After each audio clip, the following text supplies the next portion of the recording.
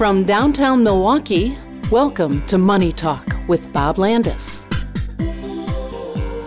Each week, professional advisors from Landis & Company Investments discuss the latest financial developments, offering timely insight and long-term perspective. This is Money Talk for the end of 2022, and what a year it's been.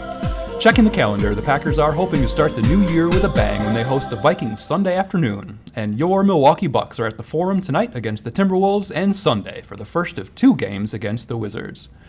Also, today is National Bacon Day, so we should celebrate with bacon-wrapped anything, or bacon dipped in chocolate, or, even bacon chapstick. A crazy woman broke into Robert De Niro's Manhattan townhouse and was caught stealing his Christmas presents. Stealing from De Niro can only mean one thing. She's obviously never seen The Godfather, Goodfellas, or Taxi Driver. Talk about a porch pirate. A Florida man ordered delivery from Chick-fil-A but lost it to a black bear. The bear waited for the driver to leave the porch so he could grab the 30 nuggets and large fries, but the bear screwed up. He's also supposed to get a drink with that order. Another one from Florida. At 2 a.m, a man was arrested for slapping a police horse on the rear end. Just how much alcohol do you think was involved? His defense was, "I'm sorry, officer, I didn't know I couldn't do that." Another win for the Florida school system. Italians have style. The car company Lamborghini has given a number of their supercars to various Italian police agencies. Recently, one supercar with a top speed of 200 miles an hour and a price tag around $400,000 was used to transport 2 kidneys needed for transplant. How cool is that? Now, if the same scenario were to happen in Wisconsin, we'd probably be transporting body parts in a little Nash Rambler. The results might be a little bit different. Passing up a Cadillac. At the big table today, we've got Paige Radke, Tom Pappenfuss, and looking back on 2022, here's Kyle Tedding. Well, thanks, Jason. And yeah, tough year, but tried to get positive numbers this week, and yet couldn't quite make it. The NASDAQ down 0.3% this week, despite a Friday afternoon rally. Closing the week at 10,466, really closing the year at 10,466. The S&P 500 down 5 points this week, 0.1%, closing the year at 3840. The Dow Jones Industrial Average down 0.2%, 56 points. All in Friday's return, closing the year at 33,148 for the year. And this is just price return. The NASDAQ down 33.1%. The S&P down 19.4%, and the Dow Jones Industrial Average down 8.8%. For the year on the yield on the 10-year U.S. Treasury moved 237 basis points higher, beginning the year at around 1.5%, 1.51, closing the year at 3.88. That's a quick look at the week. Paige, Tom, I think a good opportunity here at year end to take some time to look back at the year that was, talk a little bit about the road ahead. Certainly no shortage of items on the list as far as kind of major themes for the year. What I think is interesting is that a lot of the major themes from this year likely to be major themes into the early part of next year, some of them carrying a little further on. But, I think maybe, Tom, the place to start with inflation, a reminder, of course, that we've been through some pretty tough times with inflation. Tom, tell us a little bit about where we've been. Well, inflation, as we all know, has been kind of a pain and a thorn in our side for the entire year. 40-year high inflation mark, these levels we haven't really seen since the late 70s. And, what we've witnessed here with inflation is persistent and stubbornly high inflation. This started going up in the latter half of 2021. I think we began this year roughly at a top-line inflation mark around 7%. And just now recently, based on our last monthly report on inflation, we're getting back down about that 7% number. But we really did peak out in June at about 9.1%, much to, the demise of all of us and to the markets, as it seems like the market has been paying very close attention to where inflation's at is more or less an indicator of what our Federal Reserve may do with respect to rates, and rates being a function of how we price and value companies. So, it's been a difficult year on our pocketbooks, and has impacted consumer confidence, investor sentiment as a result of that, and but it is heading in the right direction. Yeah, I think Paige, obviously we care as much about the absolute number as we do about direction. And going into the last 4 or 5 months of 2022, some signs that maybe inflation is slowing. Of course, it's not enough to go from north of 9 down to 7. You got to see some additional progress back towards the Fed's target. Yeah, exactly. When you're looking at inflation, there's different ways to look at it. We definitely don't want deflation. We don't want overly high inflation, but what we have right now is what we would call disinflation. So, looking at things right now, we may have seen those inflation numbers peak. And so now just the question is, how long is it going to take us to get back down to normal? Depending on what measure you like to look at, I know the Fed had been using 2%, which was arguably more of a target trying to get back up to rather than trying to get back down to. So I prefer to use the 3% long-term average on the inflation side of things. And really, it's just a question of whether inflation continues to accelerate or if it has crested and it's going to go down from here.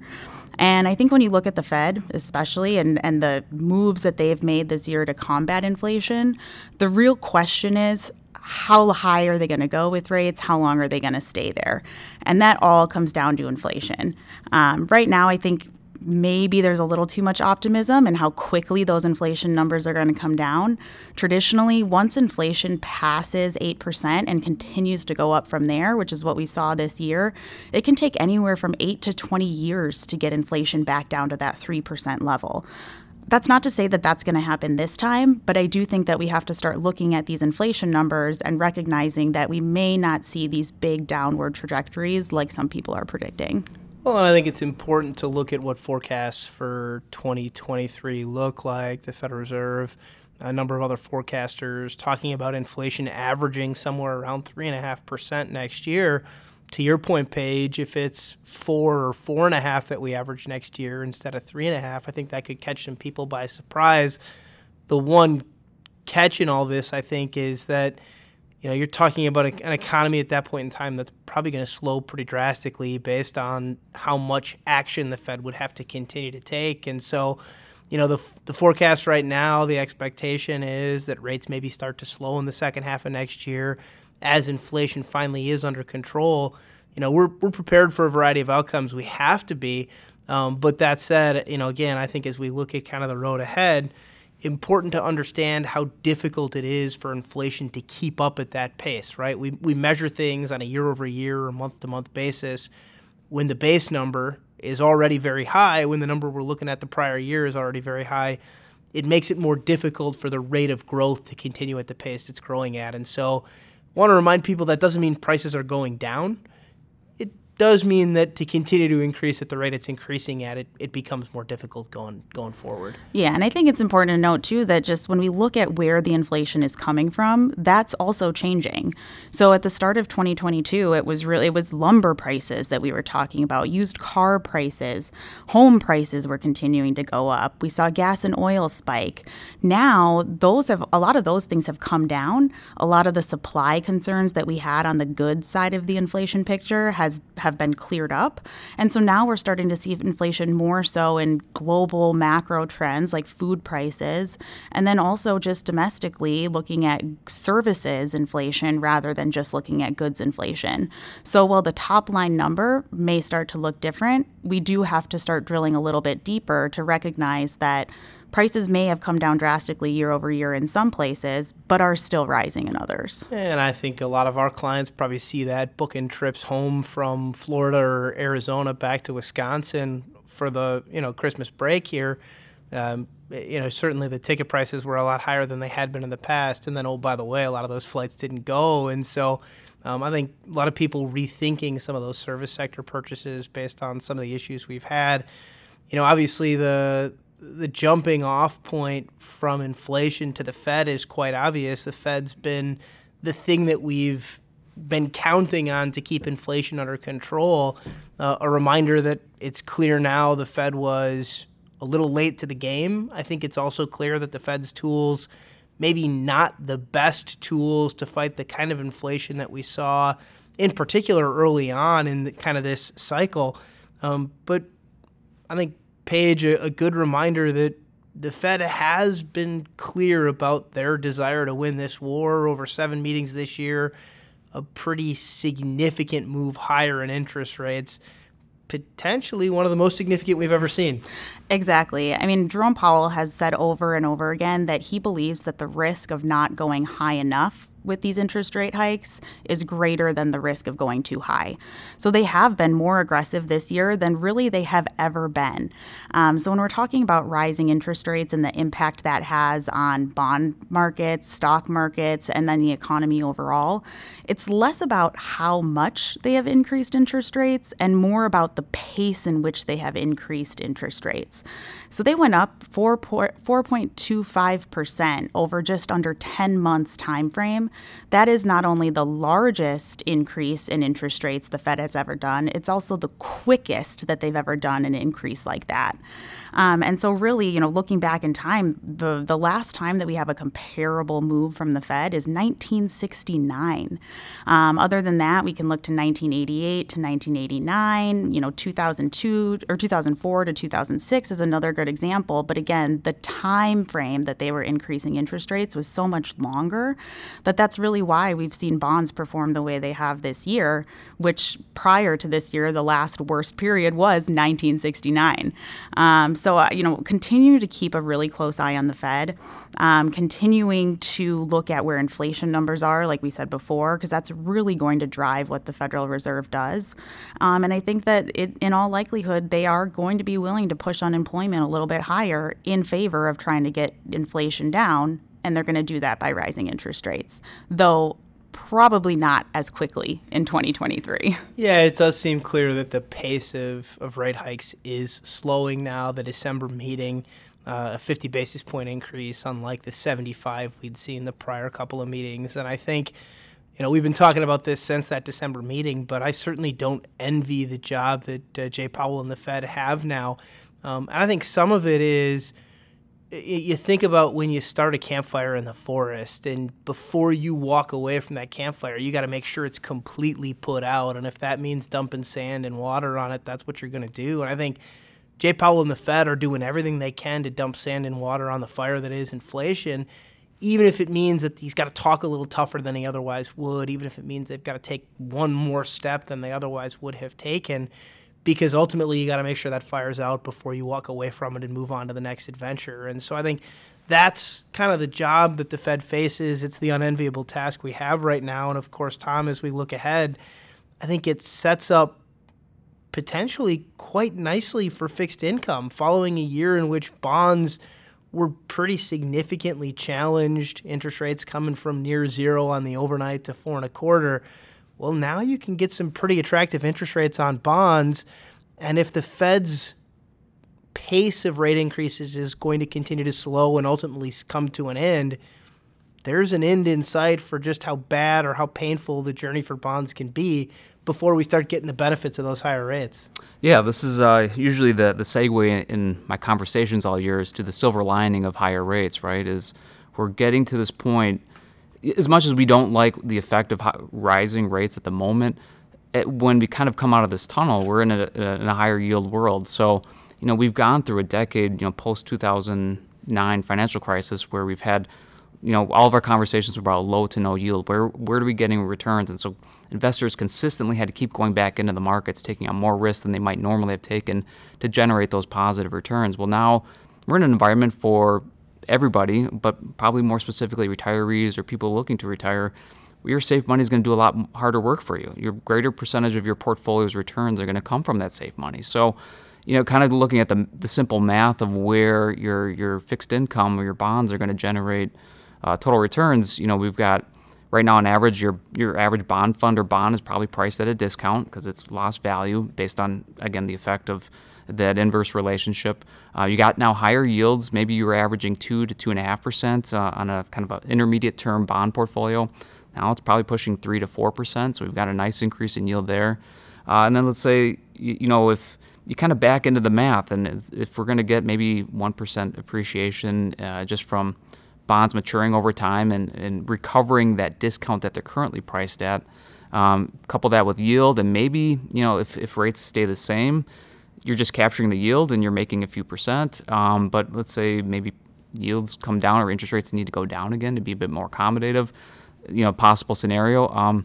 It looks very favorable for people that have balanced portfolios or want to be a little bit more defensive minded. And I think we put so much stock in kind of the January 1 to December 31 time period.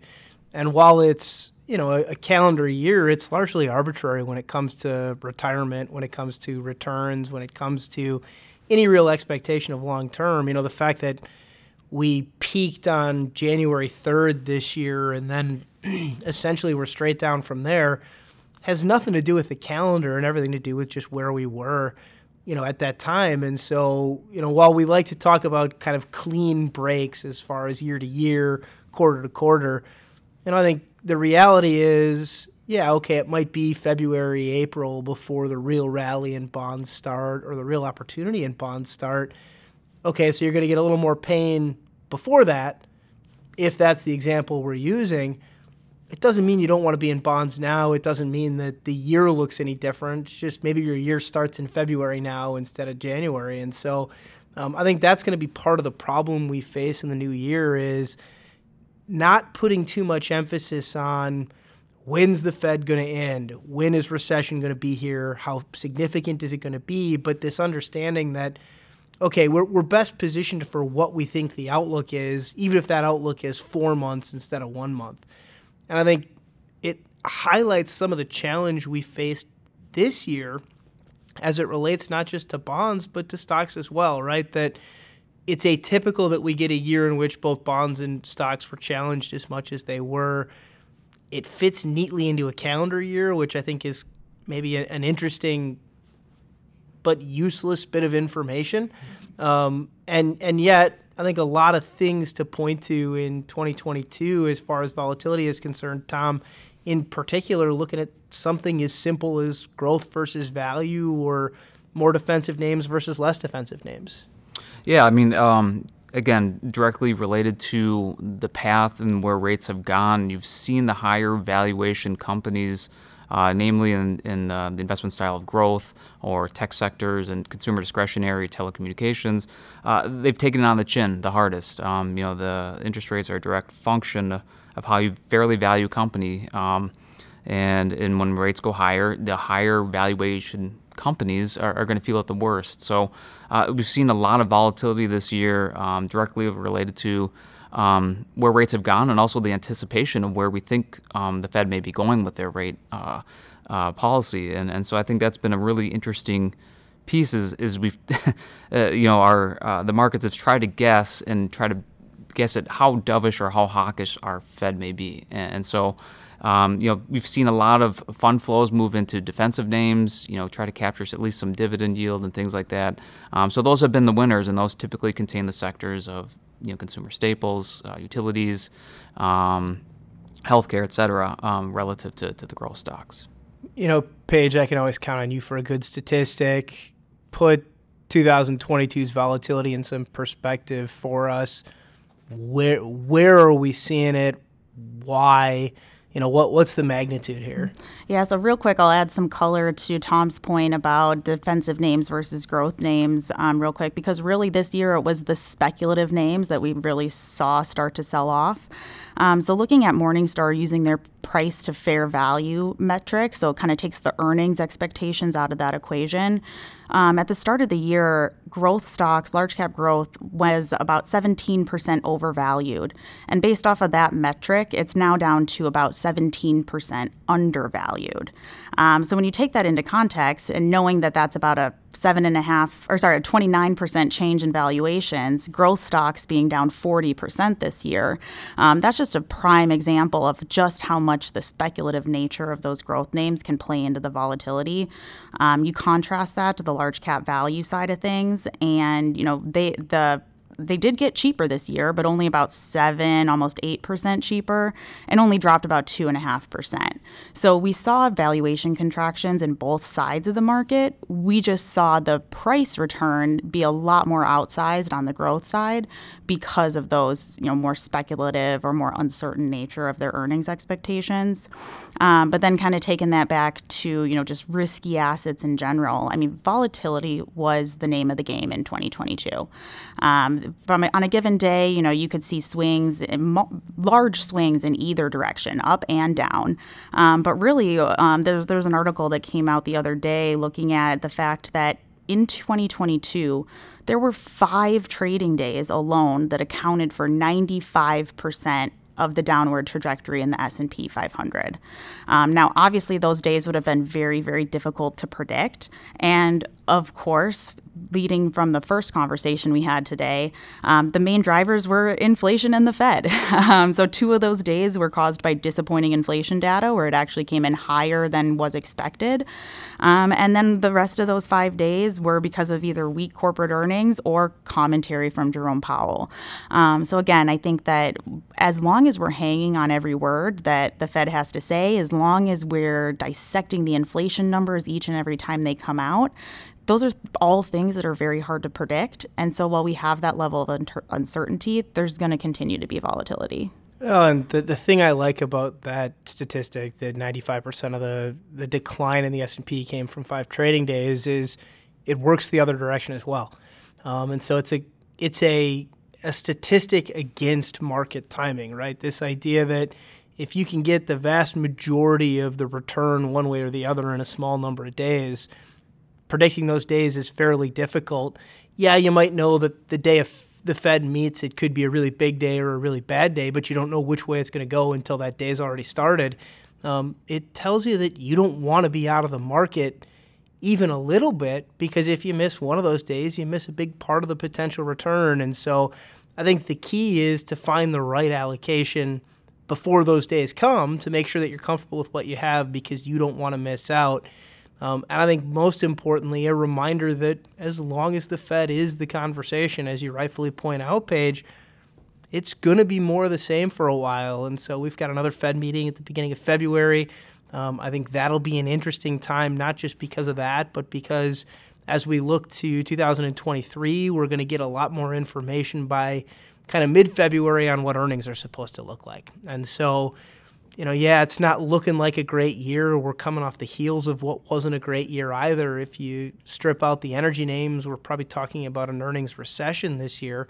And so I think as we look ahead to 2023, you're not going to need great earnings to carry the stock market. Valuations are more attractive now than they were at the start of this year, Paige, as you point out. And so I think it sets up nicely for maybe a year that begins with a bit of a boom and ends with a bit of a sizzle, in that we're going to have answers to more of these questions, things like Ukraine, things like how strong the dollar stays, whether the rest of the world can begin to participate or not. And, I think all of that shapes up for some more optimism for next year than what we've had this year.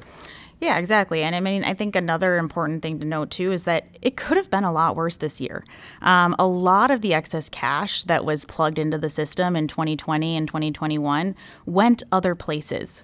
Whereas, in the 2000s, we saw that irrational exuberance in the tech names.